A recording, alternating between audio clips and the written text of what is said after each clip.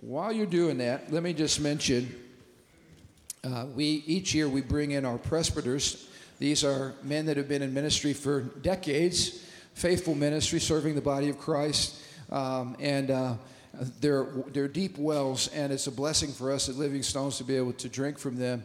It seems like July has been Presbyter Month. At least two of the three of our presbyters have been here with Dr. Ted Solo a few weeks ago, and now Pastor Keith Tucci. But I want you to give a very, very warm Living Stones welcome. I want to get Pastor Keith up here as soon as we can. Please honor him. He'll share with you the larger picture for why he's been here this weekend. But hop to your feet. Let's welcome him to Living Stones this morning. Pastor Keith.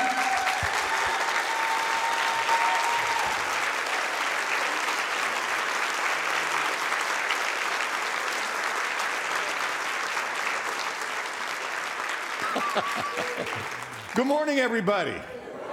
It's good to be home. I missed y'all. So everywhere I go, I run into these Living Stones people. I was in Honduras, and here comes the Living Stones crew. We weren't even part of the same team, and there they were. I mean, we are part of the same team, you know.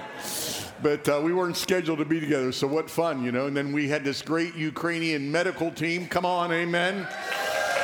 And we just had another team get back from Ukraine.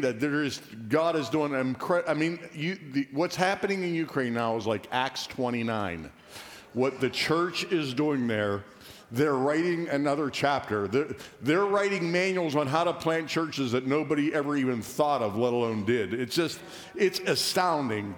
To blow my brain takes a little bit. Are you with me? And I'm flabbergasted, but thank you for your prayers and love and support for all that. As Pastor Ron said, I'm one of the presbyters. That means I'm one of the overseers of this church, so I got my hands full. But we have a long-term relationship. Pastor Dick and Susie and I go back to 1988, and that's how we met Pastor Ron and his family, and Pastor Ron, his dad, Senior, and Miss Carol. And so we've been connected for many years. And we're part of a group called NRP, the Network of Related Pastors. I'm the senior overseer of that group. And to be part of that group, you have to have moral and ministerial integrity. You have to have financial integrity, and you have to have missional integrity. So I'm just to be honest, a lot of people don't want to be a part of that because you're scrutinized. I mean, we run together. We do life together. Our lives are examined. And so I want you to know, if you're new to this church, that we have more accountability than any denominational framework because it's so relational. We really know each other, and we like each other enough to love each other well when we need to be encouraged, if you know what I mean. Okay, and just even on the financial part, you know, NRP has a CPA. That's how we do business. And your church now is using that same operation. And I guarantee you they do things well, and they scrutinize everything. And so there is integrity across the board here. I want to communicate that to you. And, Pastor Ron just mentioned about giving. But, there are seasons of giving, just like on a farmer sows, the Bible talks about. And when the ground is open, that's when to sow. And you're in a season of open ground right now. And I know many of you have made pledges, and God bless you, and I know He'll help you to fulfill them. But even in your regular other tithes and offerings, I would encourage you just to be, if you can just be a little bit more generous right now. There's just an open season. The ground is open, and every little bit helps right now. I know, because I went over with Pastor Ron some of the financial things yesterday, as a matter of fact. So it's just good to be here. I'm kind of like an uncle. Yeah, I'm not the crazy uncle. That's Joe Warner. Every family has an uncle that's little, that's Joe. I'm the sane uncle, at least most of the time. Okay, we got a little slide here we want to pop up for you. I want to tell you why I was here this weekend. But NRP launched something called the NRP School of Ministry, and we have two bases, one here in Crown Point and one in Louisiana. And so we had all our students around the country. Our inaugural class of 23 was here. And by the way, thank you to all the servants who clean and open and run air conditioners and fed us. And and that just says something about this church. You're building a facility that's not for you. You know that, right? And the reason I know that, because this facility is already not for you. You share it with us and share it with so many people. And I think the Lord kind of likes that. Amen. So God bless it. Amen. But anyway, I wanted to say thanks to all those people that really served and helped us. So we have this great school going on. It's a 1-year crash course to get people ready for ministry. And probably under the sound of my voice is somebody this morning that really needs to be thinking about what your next step is. And maybe this is an opportunity. So I have a dear friend of mine with me. Casey Stubbs was an elder and was the mission director when I pastored Living Hope Church. And he's one of the students. So I'm going to invite Casey to come on up here. I guess we got a hot mic here. Amen. So when I started the School of Ministry in January, I had really high expectations because I know the quality of the people involved in the school. And those expectations were exceeded in every way.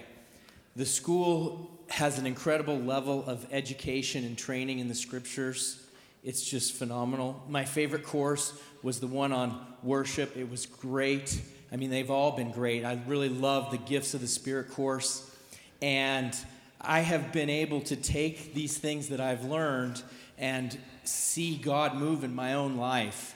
And it's been amazing. And I've been able to take it back to the ministry in my church and apply the things that I've been learning. And I'm only halfway through the school, and I'm already seeing a great amount of fruit, and I'm expecting to see even more. So if you're thinking at all about giving your life to serve Jesus and you want to give your whole life into the service of Him and you need training, then I highly recommend you look at the NRP School of Ministry next time it launches. Hey, before I let you go, just tell them a little bit about yourself. Do you like have a lot going on in your life? I've got 9 kids. I'm the children's pastor. I do missions. I've got my own business and a couple other things. Yeah.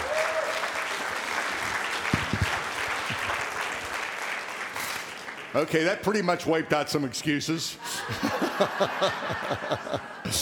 You know, you can't make excuses and go forward at the same time. Just saying. Amen. Okay, so we're just going to move right into the Word. Is that all right? Okay, I hope it is because that's what we do around here. But anyway, 1 Peter 5, okay? I'm just going to read 2 verses of Scripture to you. I'm gonna teach a little bit different style than most of you are used to today from me. This is not my usual flow. Usually I take a context of Scripture, 6, 8, 10 verses. You know, sometimes I'll read the whole chapter and, you know, hit 3 or 4 points and just pound it out and grind it out and what's God saying and how do we put this in action. But today I'm going to do something a little different. I'm going to explain it to you as I go. I mean, we're still going to obviously deal with the Word. So let's read 1 Peter 5, 8, and 9, and then I'm going to tell you why I'm using these 2 verses. Be sober of spirit, be on the alert. Your adversary, the devil, prowls around like a roaring lion seeking someone to devour. So resist him firm in your faith, knowing that the same experiences of suffering are being accomplished by your brothers and sisters who are in the Lord.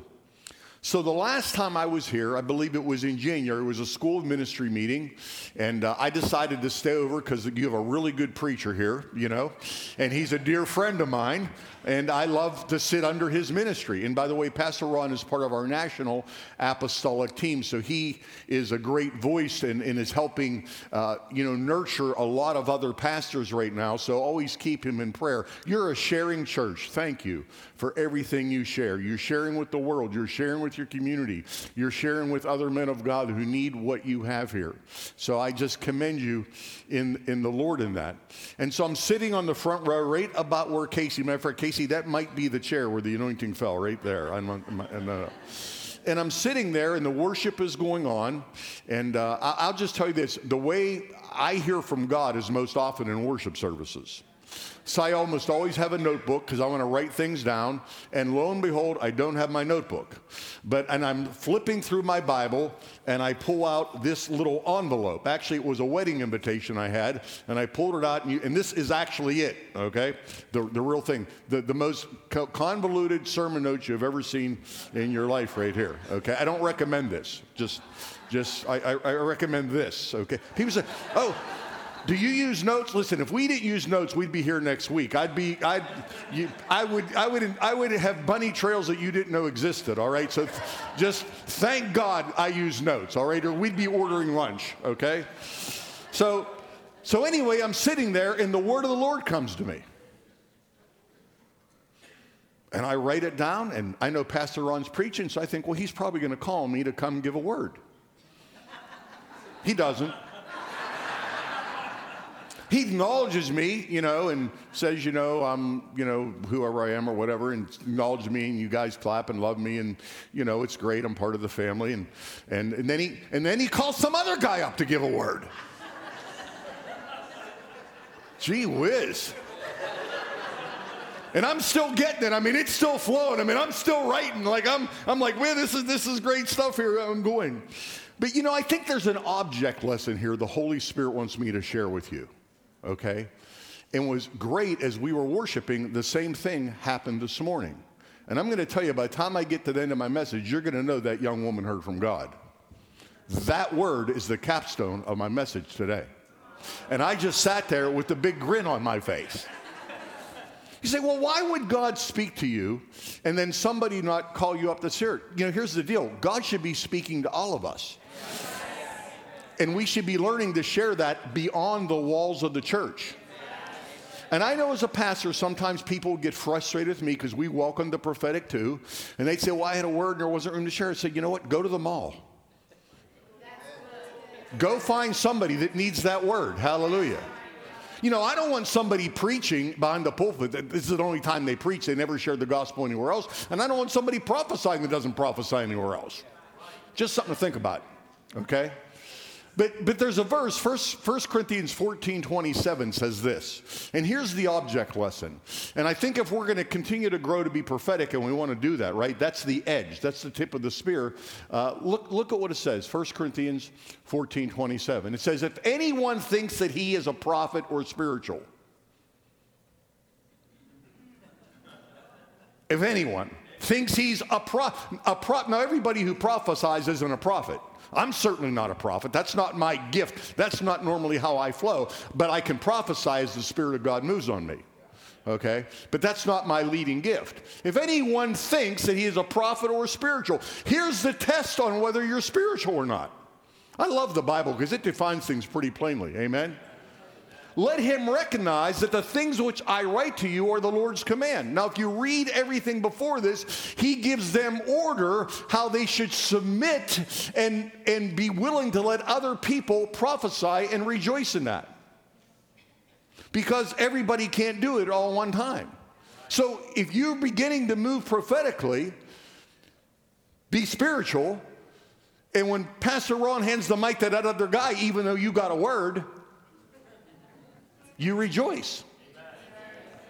Now listen, there's another part of this that I think is not taught on a lot. And I want to quickly just go to Daniel, the 9th chapter. So God gives me this word. I'm going to share with you what that word was in a moment. Okay? Very simple word. But in Daniel, the 9th chapter, Daniel is reading the book of Jeremiah.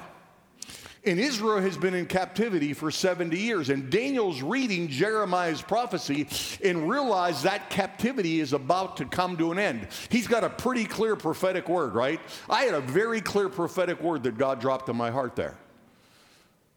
So I think that does two things. Number one, it affirmed, because when that guy got up and shared his testimony that Pastor Ron called on, it was the same word I had.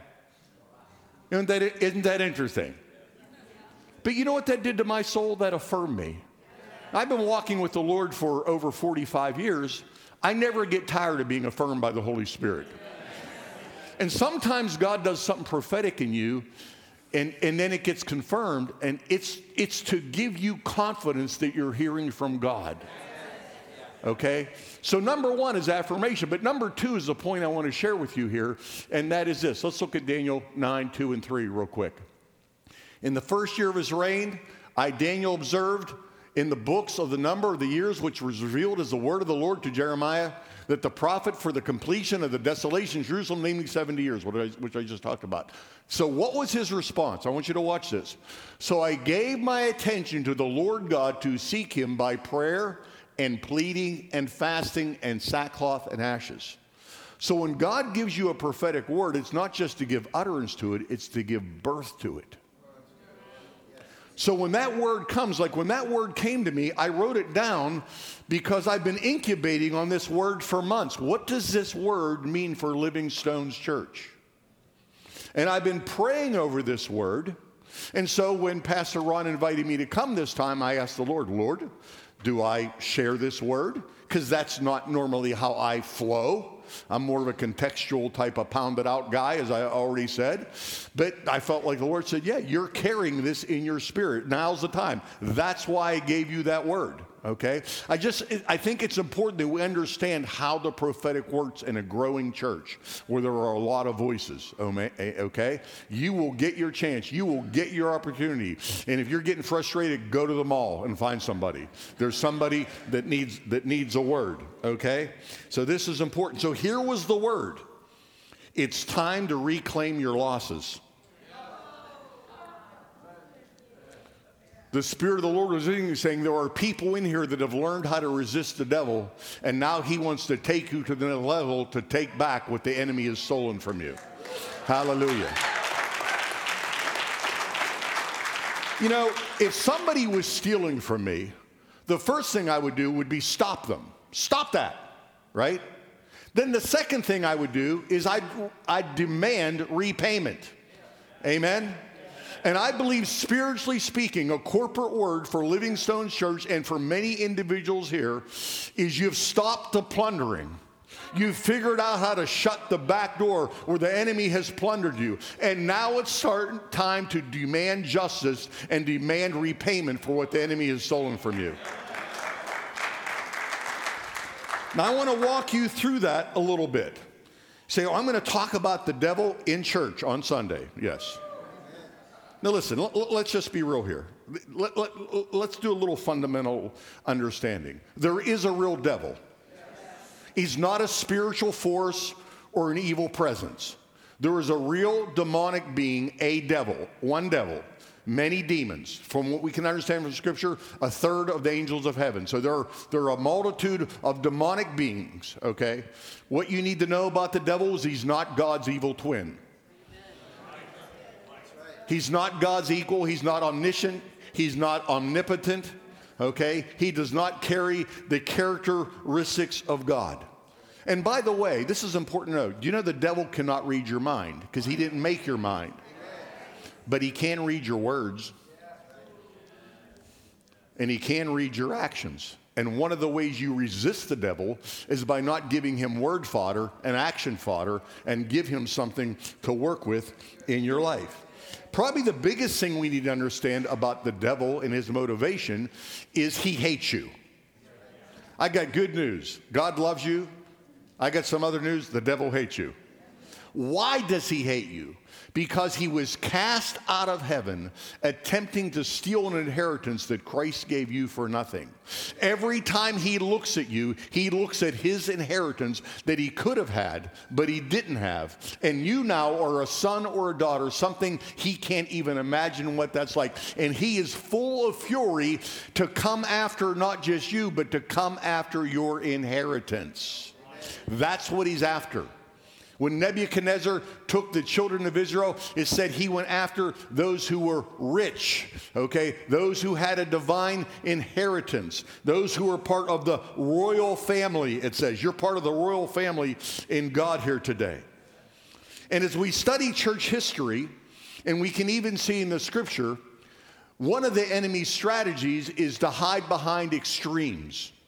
In many parts of the body of Christ, the devil is never mentioned. He's never addressed, even though in the New Testament, there are 70 mentions of the devil in the New Testament. Jesus himself being the leading mentioner.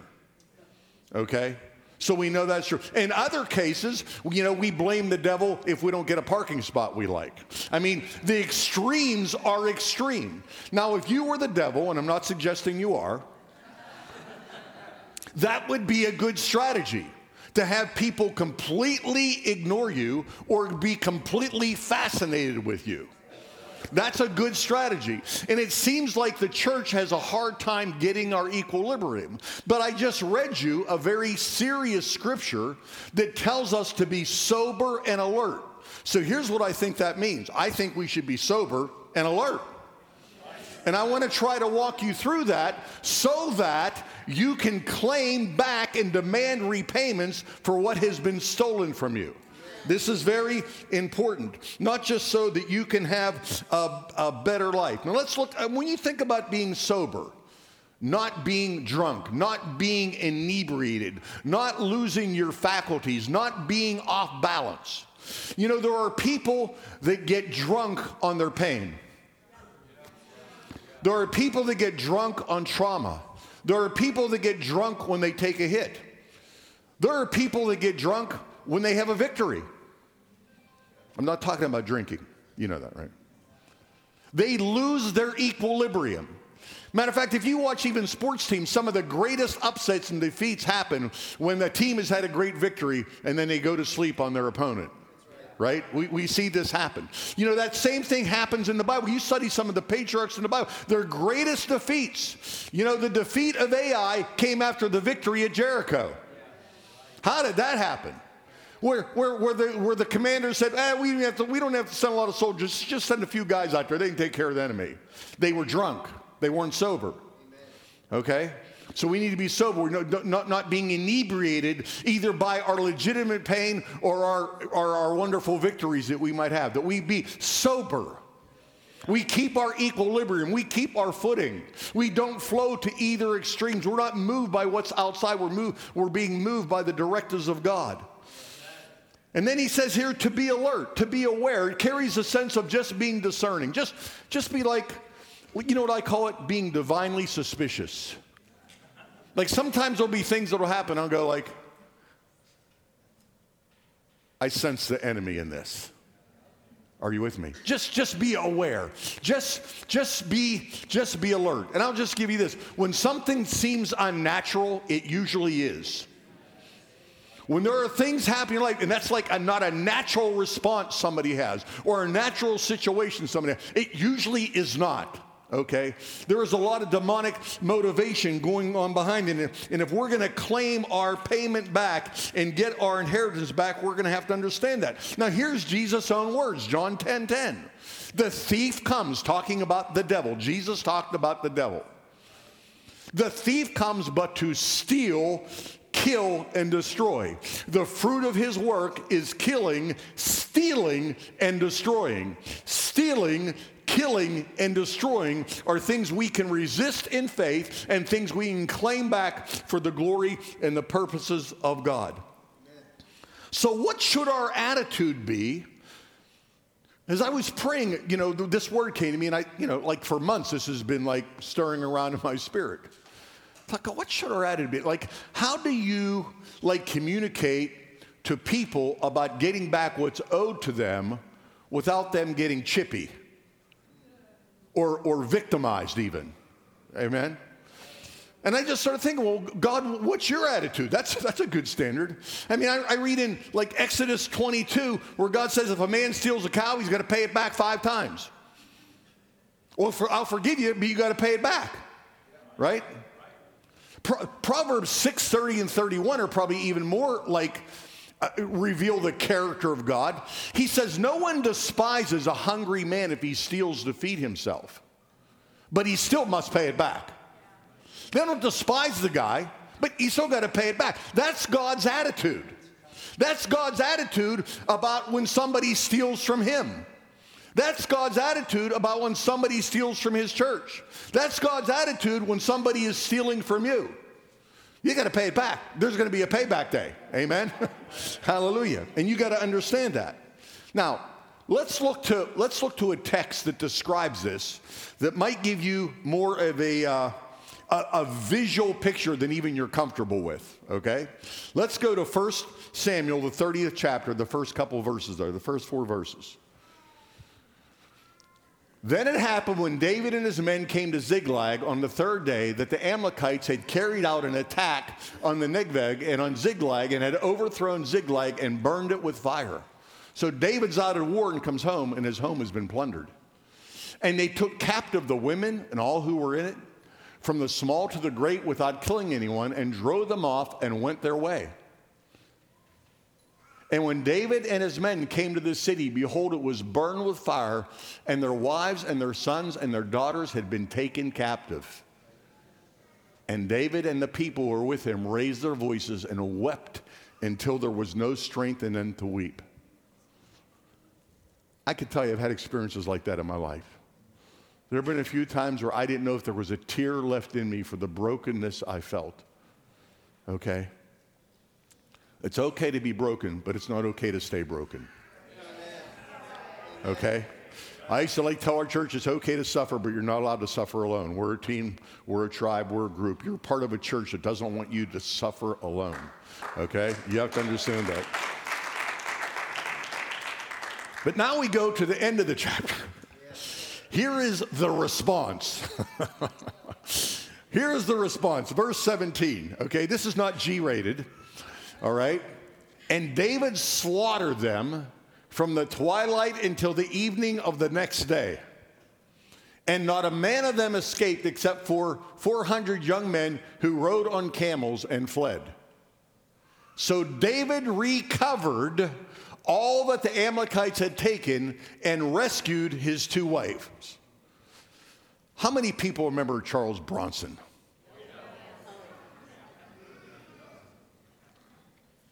Death Wish. Right? Some of you young people, you're going to have to look this up. Now, I'm just telling you, maybe I need some prayer or something, but I love a good vigilante movie. I'm just telling you. When the good guy gets the bad guy, I love it. Hallelujah. And there's that scene in the movie where they kick him out of New York because he's cleaned up the streets and they send him to Chicago. I'm just saying. And as he's coming into Chicago, into the airport or subway or whatever it is, there's some guys harassing a young girl, and they're mocking him, and they're walking away, and he just goes, I'm coming to get you. I'm telling you what, I think we've got to take this serious. There are things that are stolen from you that your inheritance that really are for somebody else. My inheritance is for somebody else, right?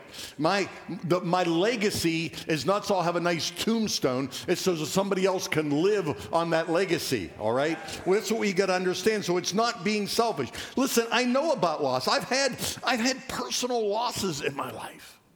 I haven't thought about this in years lately, and and this kind of thing kind of came up in my spirit a little bit when I was preparing. And I'm not altogether comfortable sharing it. And I don't know that I've ever shared it in a public forum. Some very close friends know to me.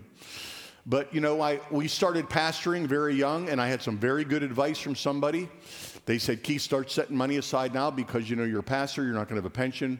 As an ordained minister, you can opt out of Social Security, and that's what we did. So that meant I had no Social Security.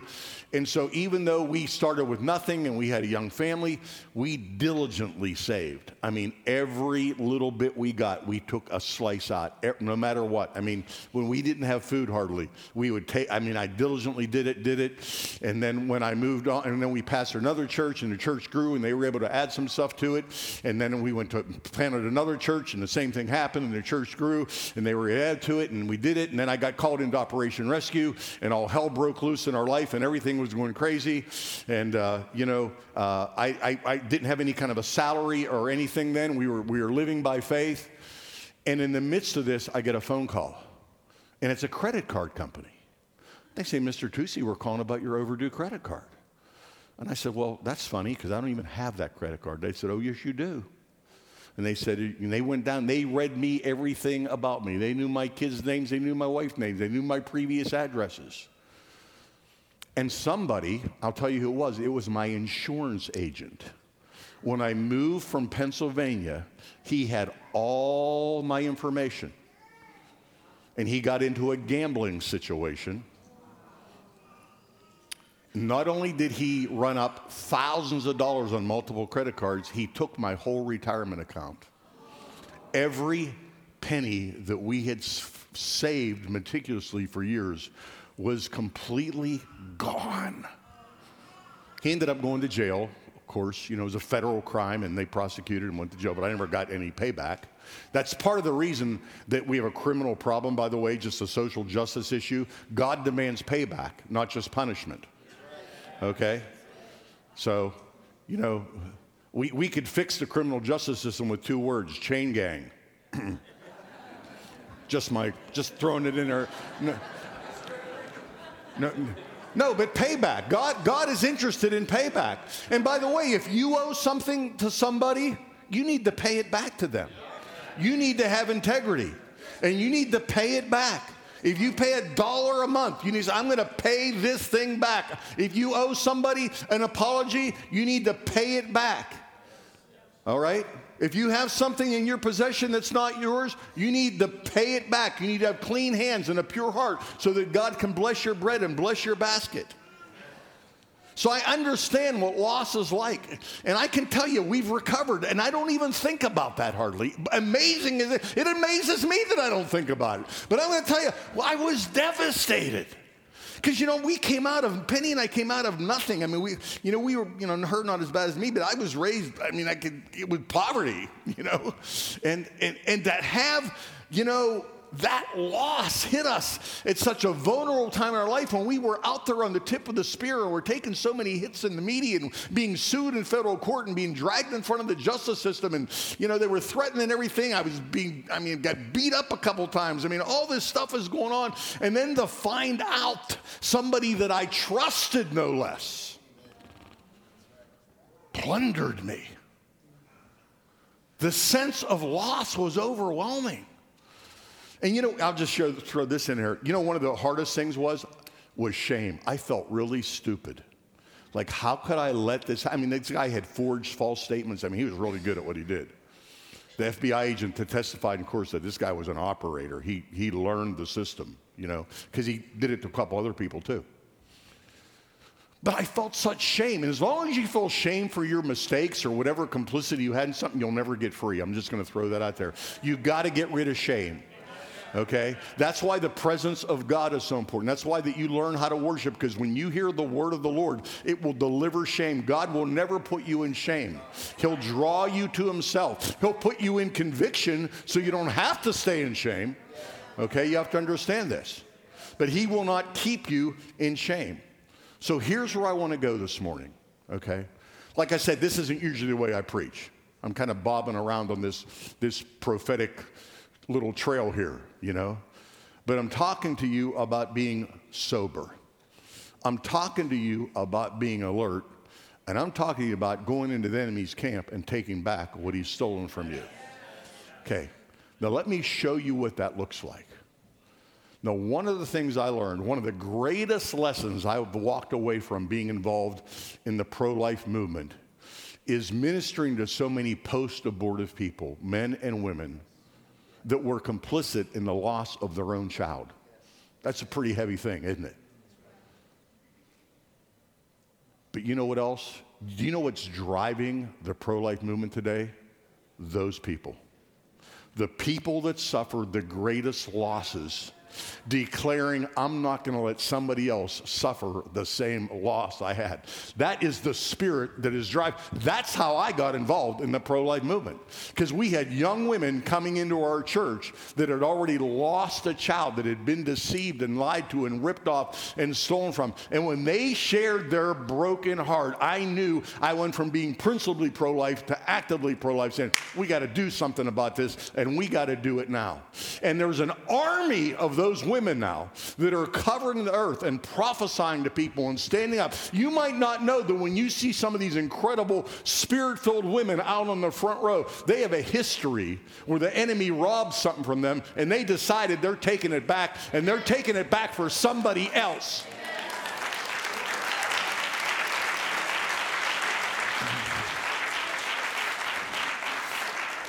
And that's how you don't get chippy. You get your inheritance, but you don't get it for you. I lived through this. I walked through this. Now I'm going to help other people not to have the same thing happen to them. There are people here, you've been delivered, you've been blessed, you've been anointed. God has done great things in your life. There's been restoration in your life. And the way you get back what the enemy stole from you is making sure he's not able to deceive and lie and trick and steal somebody else into the same bondage in Jesus' name.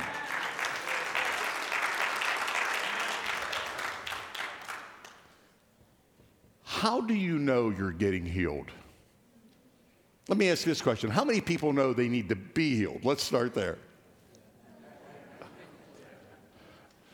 You know, I'm telling you, it took me years to figure that out. I'm just being honest with you. And then when I realized it was going to be a lifelong process, it was like, oh man, are you kidding me? Like I got more of this to come? But healing is not about perfection, it's about progress. And here's how you know you're healed. It's not that you don't walk with a limp. It's that you walk towards others and you walk toward tomorrow and you don't think about yesterday. Did you hear me? It's not that you don't walk with a little limp.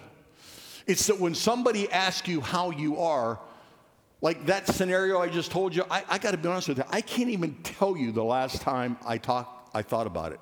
Penny and I probably haven't had a discussion about that in 20 years. I'm not exaggerating. Because it's just not part of us anymore. We've been healed. We're walked through it, okay? And so when I was praying about this word and giving birth to this little nugget that Pastor Ron wouldn't let me share,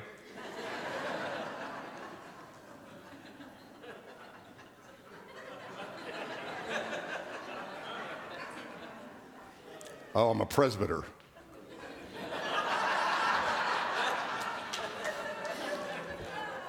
Oh, I forgot to tell you. Well, here's what's great. So he calls this young guy up. I forget his name. I think I wrote it down here, but my handwriting's so bad I can't even read it. It's like hieroglyphics. You need the gift of interpretation, you know?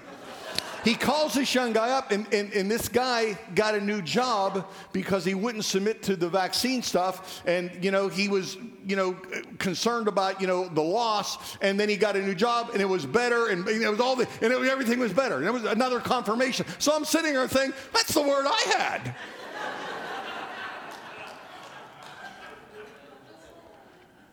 Hallelujah.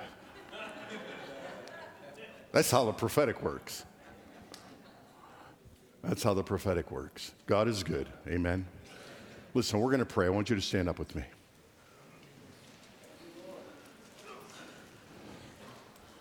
The way you get it back is you take what God has done for you and you give it to somebody else. Lift up your hands right now in Jesus' name.